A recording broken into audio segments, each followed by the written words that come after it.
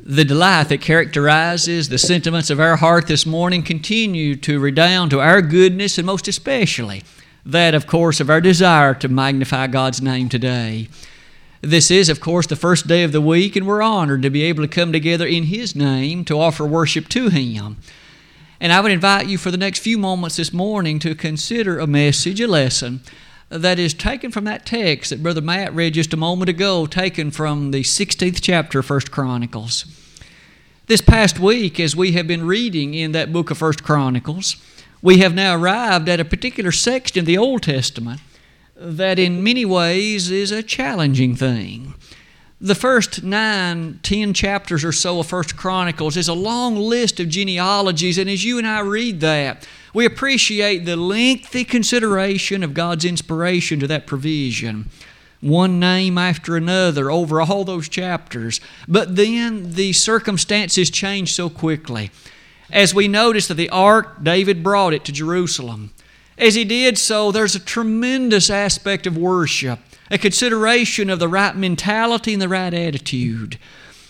And as much as that characterizes 1 Chronicles 16 and following, I would invite you to think with me this morning about worshiping the Lord in the beauty of holiness. That 29th verse of 1 Chronicles 16 again reads like this: "Give unto the Lord the glory due unto His name. Bring an offering and come before Him. Worship the Lord in the beauty of holiness." Even David recognized the importance of worship. Last Lord's Day morning, as you and I studied Acts chapter 20, we noticed a lesson that pinpointed the activities of the church, and among those activities were our periods of assembly, much as what you and I are involved in at the moment. And so today I would invite you to consider a sequel to that subject. What about worship in particular? The features, the aspects, the mental attitude, and the disposition of heart that should be characteristic of it. Let's study that for the next few moments today. It seems as though there are many in the religious world greatly confused about the subject of worship. What's its objective? What's its aim? What should the byproducts of it be? And yet the Word of God seems so direct and straightforward. It is with that in mind, some of those statements at the bottom of that slide seem so appropriate. I believe almost any religious person would somehow agree that worship is one important matter of the church, but there the consensus stops. What kind of worship should it be? How should it be offered? When should it be offered? Let us turn our attention then to the following. First, what about worship by its definition? Let's know the terms of which we speak. You'll notice as we come to realize it is certainly no gigantic leap to appreciate the fact that worship is a frequent biblical topic, both Old and New Testament. The word worship does occur very, very often. So much so, I would ask you to notice two particular words. In the Old Testament, that word that's most often translated worship is the Old Testament Hebrew word shakah. And as you can see, the word literally means to prostrate before, that is, as one falls prostrate before another, or to appreciate, to make obeisance to do reverence to. And that word so often is descriptive of that response of the human family to God in the days of the Old Testament. To do reverence to have that desire to do obeisance to. But as we make the transition into the New Testament, we find that Greek word, proskuneo, again frequently translated to worship, and it literally means to kiss the hand toward, to do reverence to. Immediately we come face to face with the thought then in its imagery. Kissing the hand toward another, immediately recognizing one superior to me and one who is worthy of my greatest reverence. Interestingly enough, as you come to the very first occurrence of the word worship in the New Testament, it's found in Matthew chapter 2, verse 2. And in the American Standard Version's footnotes to that particular reference and that word, I thought it very important to note the following. Here are those lexicographers' ideas about worship. Their knowledge of the Greek text, their knowledge of how that word is used. The Greek word denotes an act of reverence, whether paid to a creature or to the Creator. And you and I can well appreciate that it is utilized basically from that time forward as an observation to the Creator. And thus it means acts of reverence directed to God. There's a definition for worship that you and I can remember, and one that we can utilize to assist us. Acts, A-C-T-S, of reverence directed to God. At this point, we've already learned a great deal then about worship. That does distinguish it so much from that which is frequently the case. I would ask you to notice some of these observations then. If that is the definition of worship, then that directly suggests this. You notice the very first element in that definition was acts, A-C-T-S. And immediately we come face to face with this monumental conclusion. Namely, that worship is not just a feeling. It's not just an emotion. And that is one of the major misunderstandings of many in our world today. They think that as long as they are moved in some compelling emotional way, they've engaged in worship, and that is not true. Worship consists of specified acts developed beneath the delegation of God's authority and directed to Him. Note some of these comments specifically. These acts are specific. Namely, they are enumerated for us in the Word of God. And doesn't it, in fact, reach this conclusion almost immediately? These two passages, one in the Old Testament and one in the New, I would invite you to consider. One of the prevalent misunderstandings, it seems, touching the subject of worship is that a person should be in worship basically every moment of every day. Now, may we quickly say, surely as Christians, we should live in a glorified state every moment, desiring to set forth the right example before others. In fact, the body of the Lord Jesus should be manifest in our lives every time that you and I appreciate that occurrence. But let's ask this. Does that mean we are to be engaged in what the Bible calls worship every waking minute? Well, surely not. In Genesis chapter 22, there was a description there of Abraham. And we remember God had given him what was a very unusual and very demanding command. Take thy son, thine only son Isaac, and go to the mount I'll show thee, and offer him as a burnt offering to me. And as that chapter unfolds, Abraham proceeds. He gathers up the necessary items to make the offering. He takes some servants, and he and Isaac proceed on the way to Mount Moriah. In verse number 5, Abraham makes an interesting comment. He gives instructions to those servants that were with him. Tarry here while I and the lad go yonder to worship. Abraham was not worshiping while he was walking to Moriah. He wasn't worshiping on the way. That was something he was going to do when he got there. Worship. Abraham understood well that everything that's done night and day is not classified beneath the biblical description of worship. And in the New Testament, doesn't a similar circumstance prevail? In Acts chapter 8, we read about an Ethiopian man, one who had traveled 1,000 miles one way to do something. The Bible calls it worship. He wasn't worshiping while he was in the chariot. It was something he did when he arrived at the location in Jerusalem, and something from which he was returning to the land of Ethiopia. Again, worship is not that which was done all the time. It consists of specified acts which are done in reverence to God. That first definition then has illuminated greatly the biblical prescription of worship, hasn't it? It directly leads us to the next one. What about the object of worship?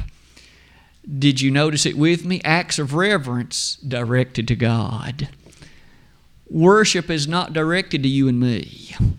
You and I benefit from it without doubt. We are told we encourage each other, we edify one another. Our songs are especially said to be such that we teach and admonish each other. Colossians 3:16. But the first and foremost of our appreciations is it's directed to God. Isn't that what David said? Give unto the Lord the glory due unto His name. Worship the Lord. Bring an offering. That statement of 1 Chronicles 16:29 leads us then to develop that thought a little bit more thoroughly. How great our God is, and so worthwhile and so deserving of our worship. Didn't the psalmist put it like this in Psalm 89, verse 7? God is greatly to be feared in the assembly of the saints, and to be had in reverence of all them that are about Him. God is worthy of your absolute obeisance and mine, your reverence and mine. He is that great. He is described as being infinite in understanding, Psalm 147, verse 5. He is said to be the God of truth, Deuteronomy 32:4. He is described as the one who is able to do any and everything. Nothing is too great for Him. In light of that, consider this matter. He is the one to be worshiped. I realize that the human family has often erred by worshiping stars and mountains and oceans and rocks and even people. But it ought not ever to have been. Jesus identified it like this in Matthew 4:10. Thou shalt worship the Lord thy God, and Him only shalt thou serve. That was a commandment. Jesus uttered it, and it is still so very powerful. God is to be worshiped. Men aren't great. We're not awesome. We're not worthy to be worshiped. And certainly no inanimate object like a star or a rock or a mountain. As you and I think about that attribute of worship, the Scriptures so often remind us of the utility of it. And it seems to me the very last chapter of the Bible paints a dramatic picture. Imagine it with me. John, the apostle, had been given those things that comprise the book of Revelation. They were delivered to him in visions and in signs, and he was told, write down what you see. And you and I know the things he saw were overwhelming mentally. He saw beasts and bowls and dragons, and he saw all kinds of considerations. And as he did so, that book closes, and John was beside himself. He was overwhelmed.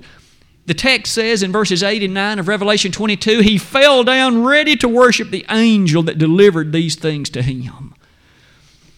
Do you remember what the angel did? The angel said, get up. Worship God. The angel, in essence, said, I am not to be worshiped. If only the human family could remember and appreciate the thought then that worship is to be directed to the God of heaven and Him alone. And this definition we've learned so far this morning harmonizes with that understanding, doesn't it? Worship God. This attribute of worship, though, leads us even beyond that. I would invite you to consider point number 3.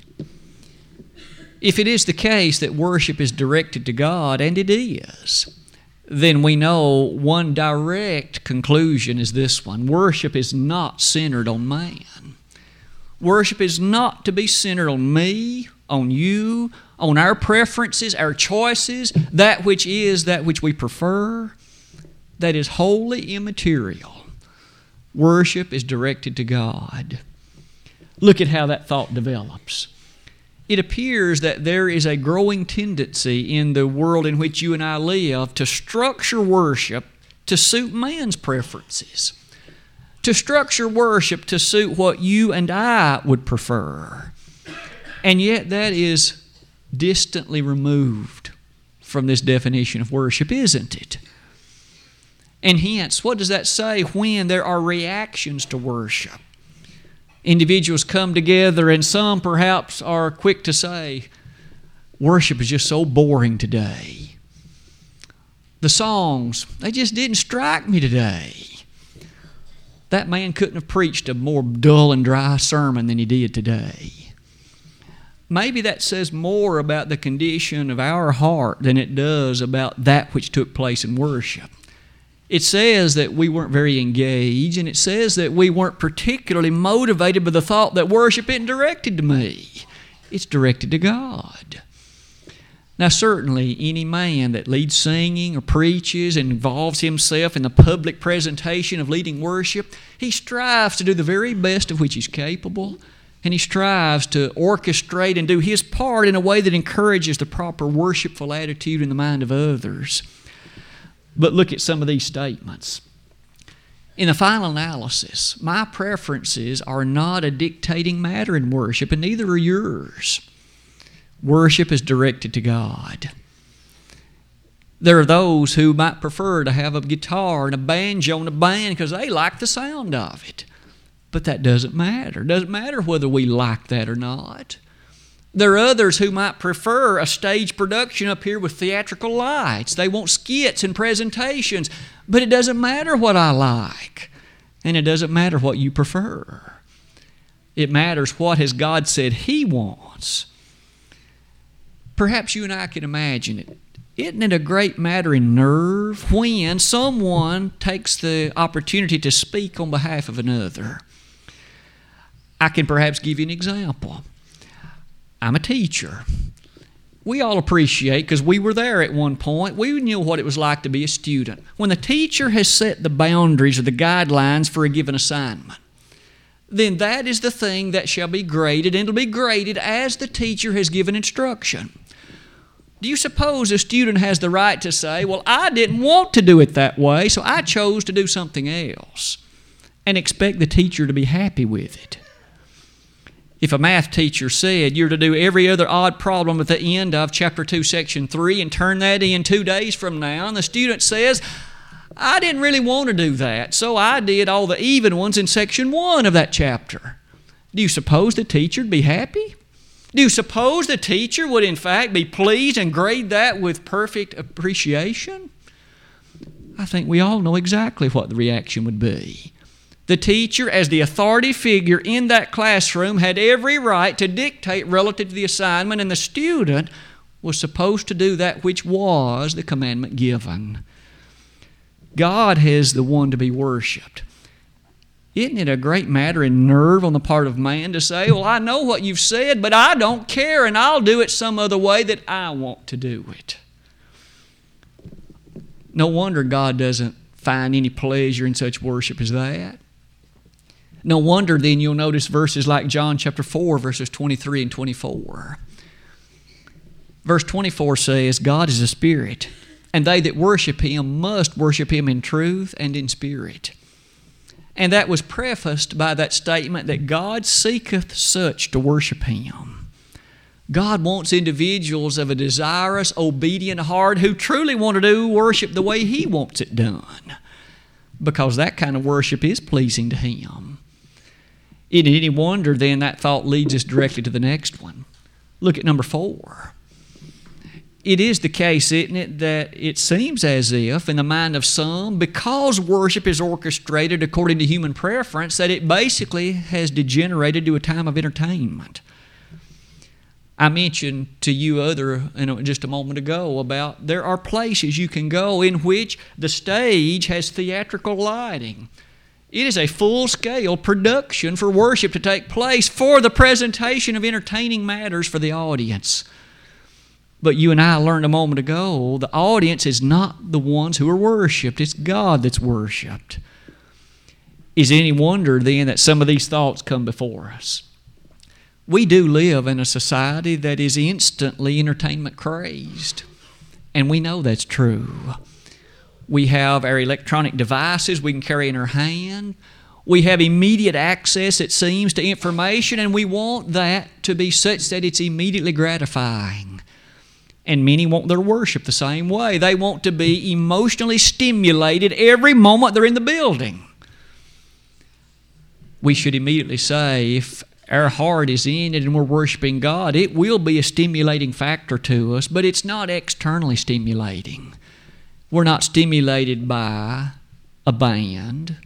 We're not stimulated by, again, theatrical productions. We're not stimulated by these other sensory matters.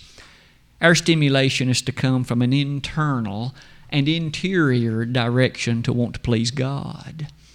That kind of worship is so rich. It's so meaningful. It is so properly directed. Look at some of these comments. I quote, this is from a so-called religious consultant. There are individuals like that. They occupy a position, a recognized standard in the religious world today in which they can give advice as to how worship is to be structured. A religious worship consultant. Liturgy should be imaginative and never boring. That word liturgy is just a fancy description for worship services. This religious consultant said, make sure above all else that you structure your worship in such a way that it's imaginative, it evokes creativity, and it's never, ever boring. That's the advice he gave some persons interested in learning how to structure their worship. Unbelievable, isn't it? Look at the next comment. We must use vivid imagery. Notice the creativity that this person suggests to be employed.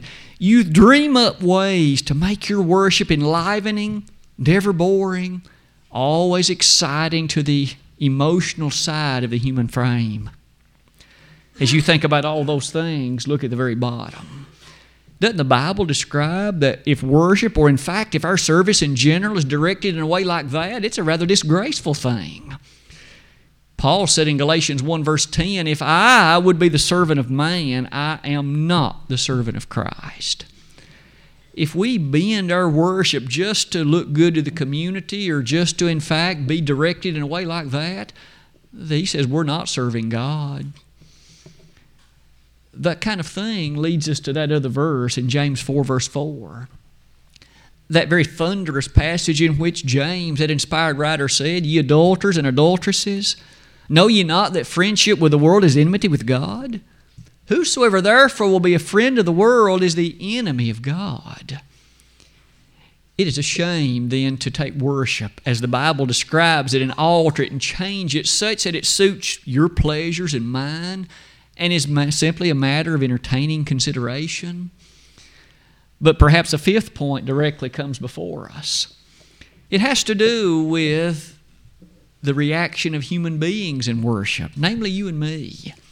If it is acts of reverence directed to God, then what does that say about feeling good?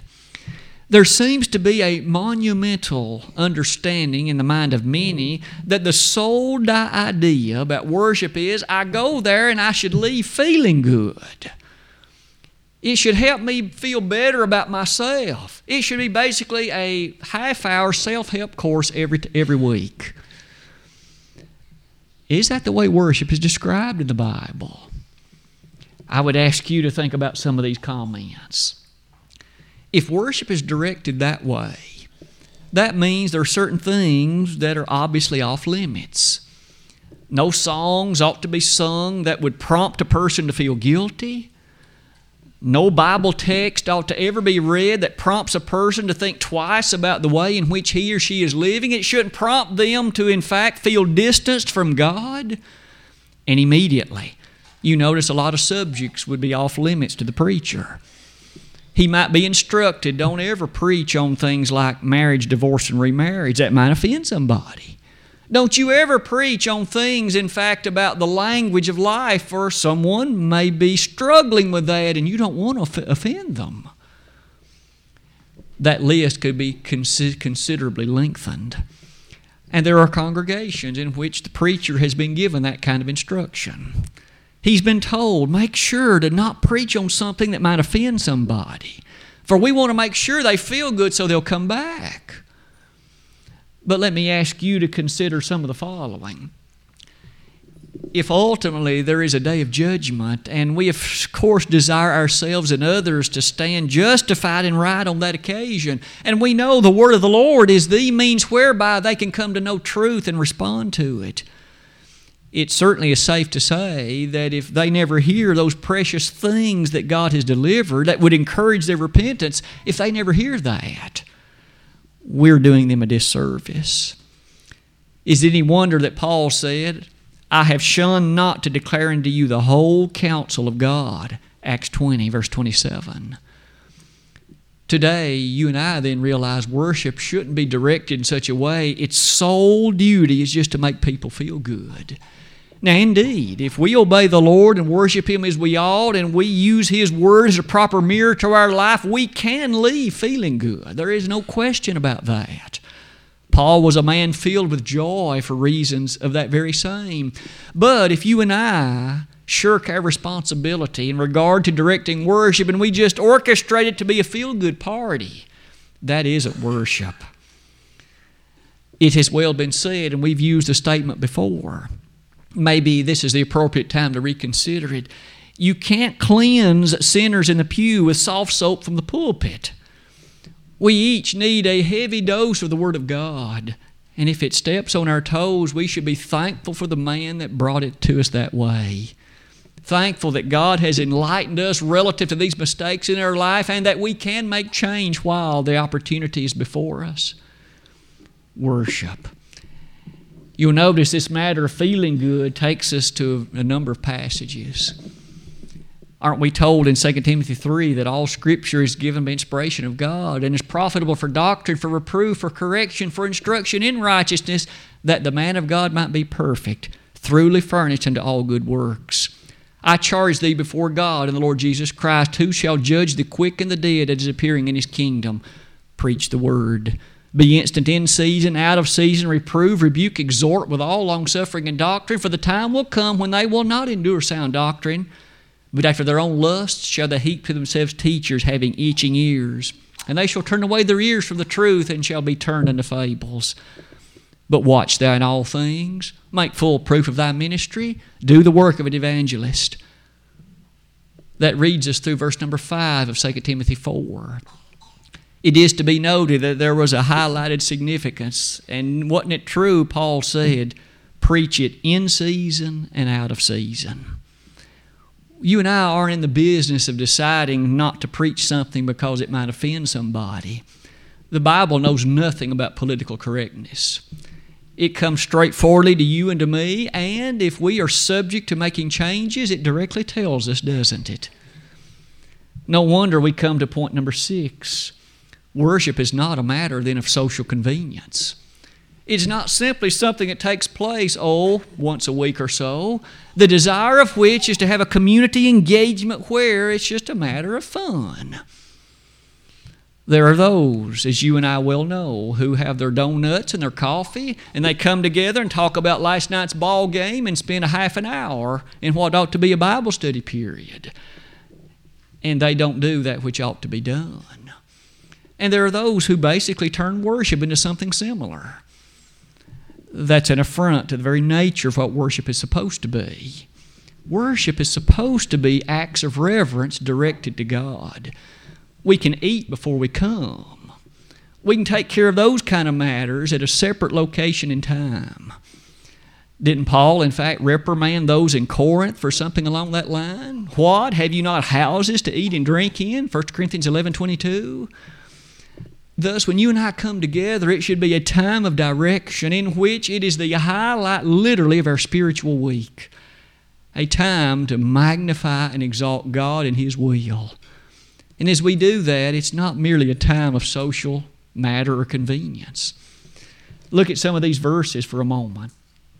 In Psalm 122, verse number 1, I was glad when they said unto me, let us go into the house of the Lord. Psalm 84, verse number 10, the psalmist even responded how thankful he'd be simply to be a doorman in the house of God. We look forward then to those opportunities of coming together. There are other times in the week when we can invest ourselves in matters that might be social. We can come together with our family at other occasions and times. Worship is so unique and so powerful, isn't it?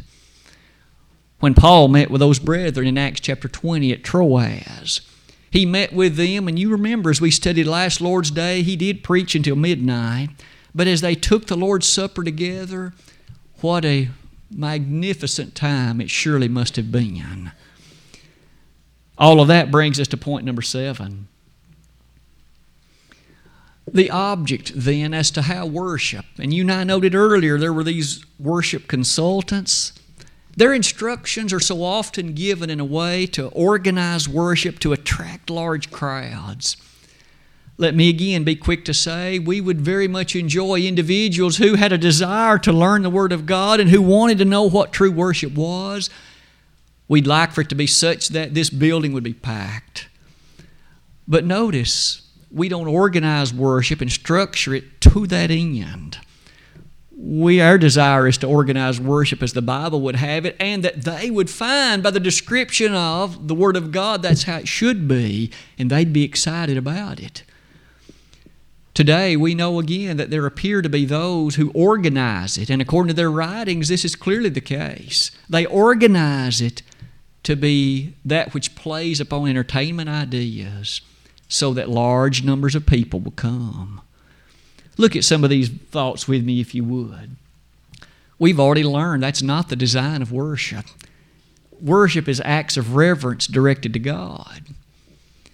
There is a rather telling passage in Isaiah chapter 6 that reminds us briefly about the nature of what's before us at this moment. You may remember that Isaiah found himself in this situation. God had just commissioned him to be a preacher, a prophet, if you please, a spokesman for that day and time. And as he did so, Isaiah felt overwhelmed with the charge and challenge given to him. In that overwhelming character, a discussion took place about what am I to preach? You may remember among those things Isaiah said, "Here am I, send me." 2 verses later, Isaiah asked a question, so what about the message? God said, don't you ever change the message, even if they won't like it. Doesn't that speak volumes about the thought before us today? So are we to change the message or leave out part of it just so we can have bigger crowds? God says no. He says the truth is to be preached always under every circumstance, and we trust that their heart will in fact bend in urgency to the nature of it, but if they won't, don't ever change the message to suit human need, to suit human preference, I should say. Notice what Jesus did in John chapter 2. You remember the scene well. Here, people were gathered together at the temple for the purpose, supposedly, of worshiping God. Jesus reprimanded them strongly. In fact, He made a whip, drove out those animals, and turned over the money changers' tables. Question. Lots of people were there, and that was a matter to assist them. Jesus turned all that upside down. God's house, He said, is not to be made a den of thieves. You don't turn worship into what lots of people like just so that they'll come. Truth is more special, more needful, more important than that, and so too is worship. What you and I do during these times of worship is so vitally significant. It really is that important.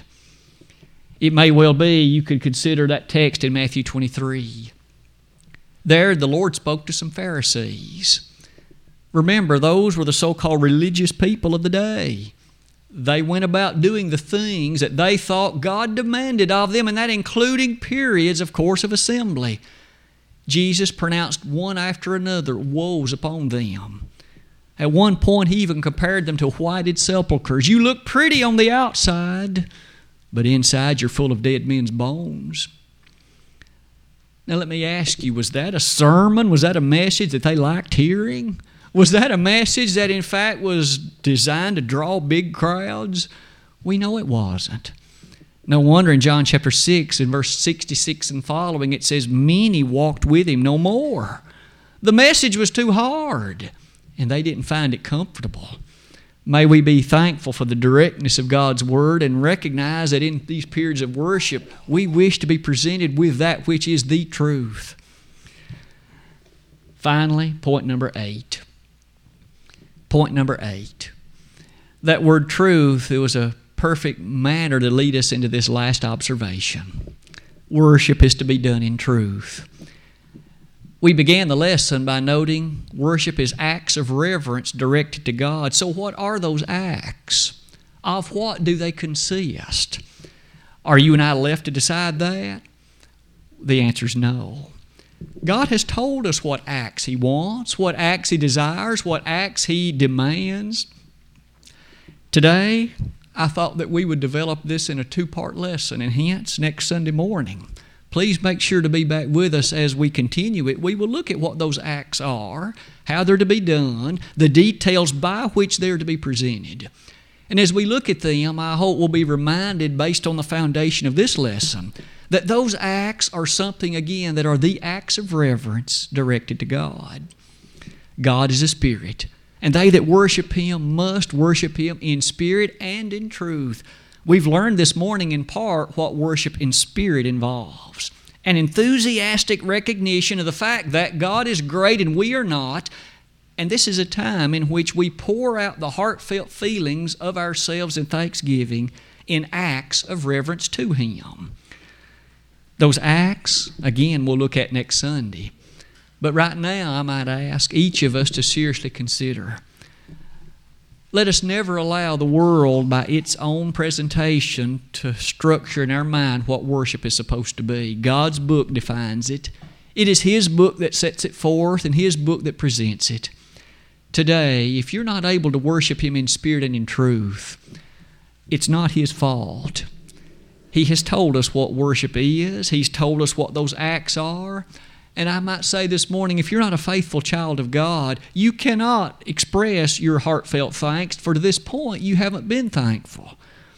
The Son of God, Jesus Christ Himself, died on the cross, and to this point you've neglected that. You have overlooked it. You've ignored it. You have not turned your life over to Him.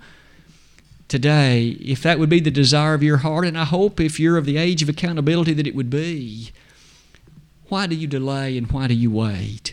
You could be a saved person as you leave this building today. That plan of salvation reads, you must believe Jesus with all of your heart to be the Son of God, repent of your sins, and confess His name as the Master, and then be baptized for the remission of your sins. If you have taken care of that need at some point in life, but this very moment you have become unfaithful in a public way. Others know about mistakes. They know about choices you've made in life, but to this point you have not had a mentality to make it right. Why not do that today? Come before us, make a confession of those things. We'll be honored to pray to God on your behalf. If today we could be of assistance to anyone in the audience, think of what a blessing it is to be able to worship in the way we have described in truth and in spirit. And if you'd like to be able to do that, come today and make it right with the Lord. And do so while together we stand and while we sing.